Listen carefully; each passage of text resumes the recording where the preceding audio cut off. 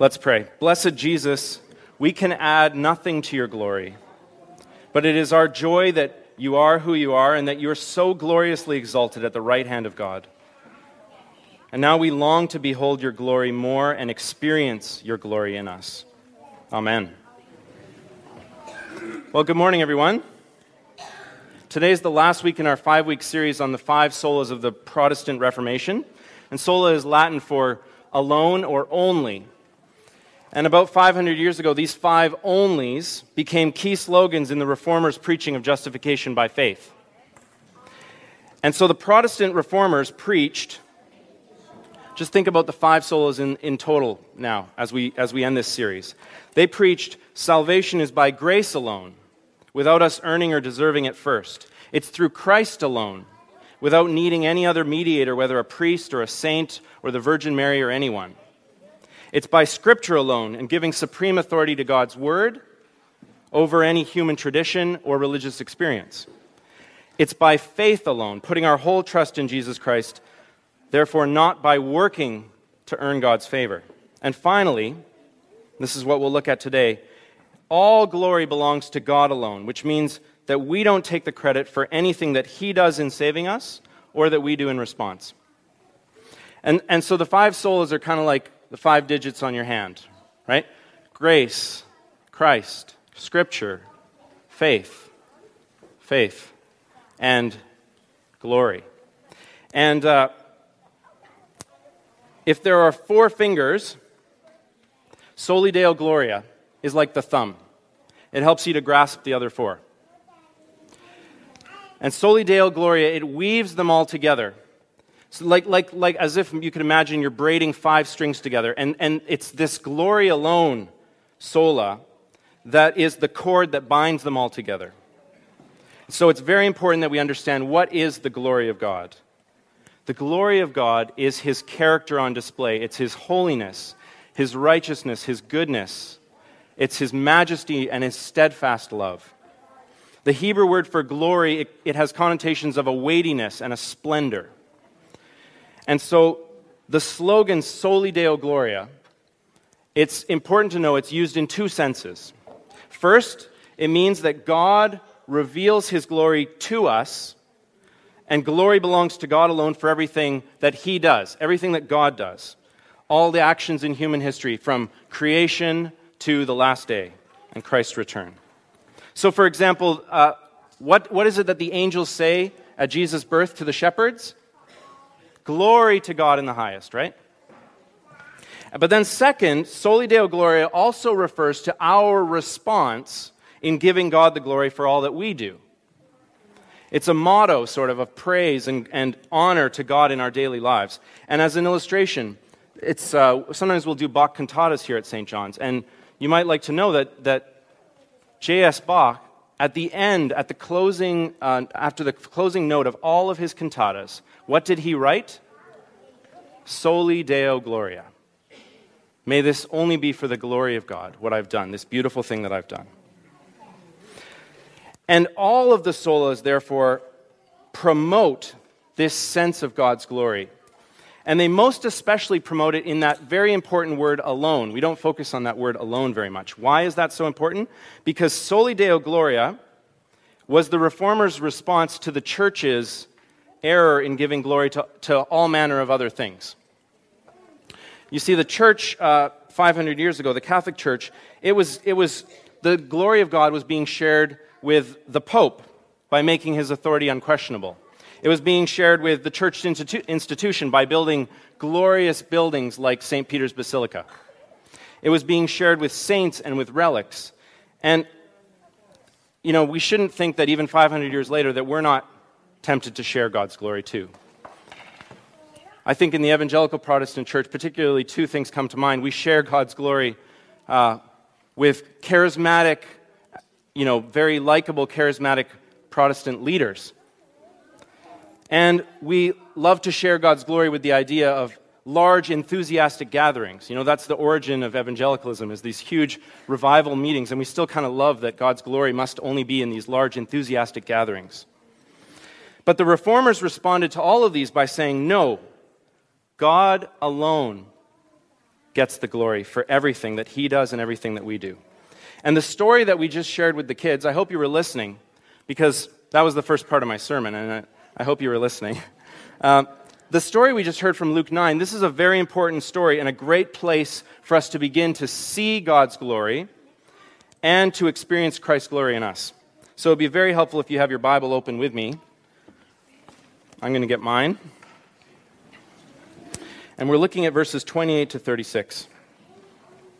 We're going to look at this under two headings. First, the glory of Christ, and then Christ's glory in us. So first, the glory of Christ. And we see this glory revealed to us here in two ways, particularly, that I want to point you to. First, what's seen, and second, what's heard. What's seen and what's heard. Look with me at verse 29. Jesus is up on a mountain with Peter, John, and James.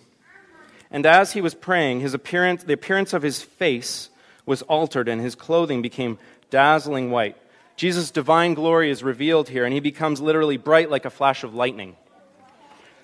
And these three disciples, they see an unveiling of the true identity of Jesus, his divine glory, which is reminiscent of what Moses saw the Lord God reveal to him on his Shekinah glory on Mount Sinai in Exodus. That's what is seen. And then second, and even more importantly, what is heard. The glory of Jesus here is revealed by two speakers. The first is Moses and Elijah from the Old Testament, and the second is God the Father. Look with me at verse 30. And behold, two men were talking with him, Moses and Elijah, who appeared in glory and spoke of his departure, which he was about to accomplish at Jerusalem. Moses and Elijah are two bigwig Old Testament figures, right? Moses representing the law, and Elijah the prophets. And what did they talk about? You already heard me say to the kids. They talked about his departure, or literally his exodus. They're speaking about his death, which is coming very soon in Jerusalem. But to help us understand what the heck that's about, we need to see the second voice. And the second voice is God the Father speaking from heaven. Look at verse 35 with me. The next column. And a voice came out of the cloud saying, "This is my Son, my chosen one. Listen to him." Three punchy phrases. And each one is carrying a lot of weight behind it from the Old Testament. So stay with me here. This is really important. This is my Son, first. Psalm 2, verse 7. Psalm 2 declares that Israel's Messiah or King will be God's Son. And so here, at the Transfiguration, God is confirming that Jesus is his Son and the rightful King. My chosen one, Isaiah 42, verse 1. Isaiah 42 is about the suffering servant. It's a person who will suffer and die on behalf of Israel's sin in order to bring reconciliation with God. And so here, God confirms that Jesus is the suffering servant. And finally, listen to him. This is from Deuteronomy 18, verse 15. In Deuteronomy 18, Moses is at the end of his life, and he's promising that a prophet will come after him who will speak with absolute authority and power from God. And so here, God confirms that Jesus is that voice. This is my Son, my chosen one. Listen to him. He's the King. He's going to be the suffering servant. He speaks with all power and authority. So in sum, that's what I just did. Why does this matter? Why does this even matter? If Jesus' glory was only in what was seen, there's not much of a surprise to us. It would actually look a lot like what we saw from Vancouver and winning at sports and beautiful church cathedrals. Because it's easy for us to understand how in dazzling beauty and raw displays of power, glory is revealed. But what is revealed in these two voices, the Old Testament witness and the voice of God the Father, that is another side of the glory of God, the glory of Jesus Christ. We see that the glory of Jesus is fully revealed, not just through being that mighty King, the Messiah that's promised in Psalm 2, but also in taking that role of the suffering servant and fulfilling the exodus of humiliation and suffering on the cross. In other words, to truly behold Jesus' glory, we need to see that true glory and the cross are not incompatible. that they come together in Jesus Christ. In fact, that Jesus' death is central to his glorification, because it is by his death and resurrection that glory comes to us sinners. It's by his death and resurrection only that glory can come finally to us sinners. Praise God for that. And this leads us to the second and much shorter point, which is Christ's glory in us. Look with me at verse 33. As the men were parting from him, Peter said to Jesus, "Master, it's good that we're here. Let us make 3 tents, one for you and one for Moses, one for Elijah," not knowing what he said. Question for you, what are these tents for? This is not West Coast glamping. These are shelters or booths. They are temporary houses. Think of it that way. And Peter wants to make a little village for Jesus, Moses, and Elijah. And you know what else? He gets to be there too. Here's the danger for Peter and for you and I. It's that when we begin to glimpse the glory of Jesus Christ, our first desire is to capture it, is to hold on to it, is to prolong it, to control it in some respect, so that it's all glory and no suffering. Peter would have been perfectly happy if they could have just stayed up on that mountain rather than going to the mountain of Golgotha. Peter, he wants this tremendous high never to end, right? I mean, who wouldn't? But it's the voice of God himself that rebukes Peter in verse 35. We already read it. And reminds him that this mountaintop experience is not where the fullest glory lies. We need to be reminded of that too. God declares who Jesus is and what he's come to do, and then he gives a final command in verse 35. Listen to Jesus. And it's as we listen to the glory of the gospel revealed in God's word that we receive Christ, and the Holy Spirit, he unites us with Christ, so that Jesus' glory becomes our glory, and Soli Deo Gloria becomes our longing and the cry of our heart. So let me try to wrap up by applying this in 2 ways. First, in the church. Again, when you see a cathedral filled with 1,000 people, under Gothic arches, it's easy to believe that God's glory is there. But what about when you have 12 university students cramped in a 1-bedroom apartment at UBC? And it's a wet, rainy night. Where's the glory in that?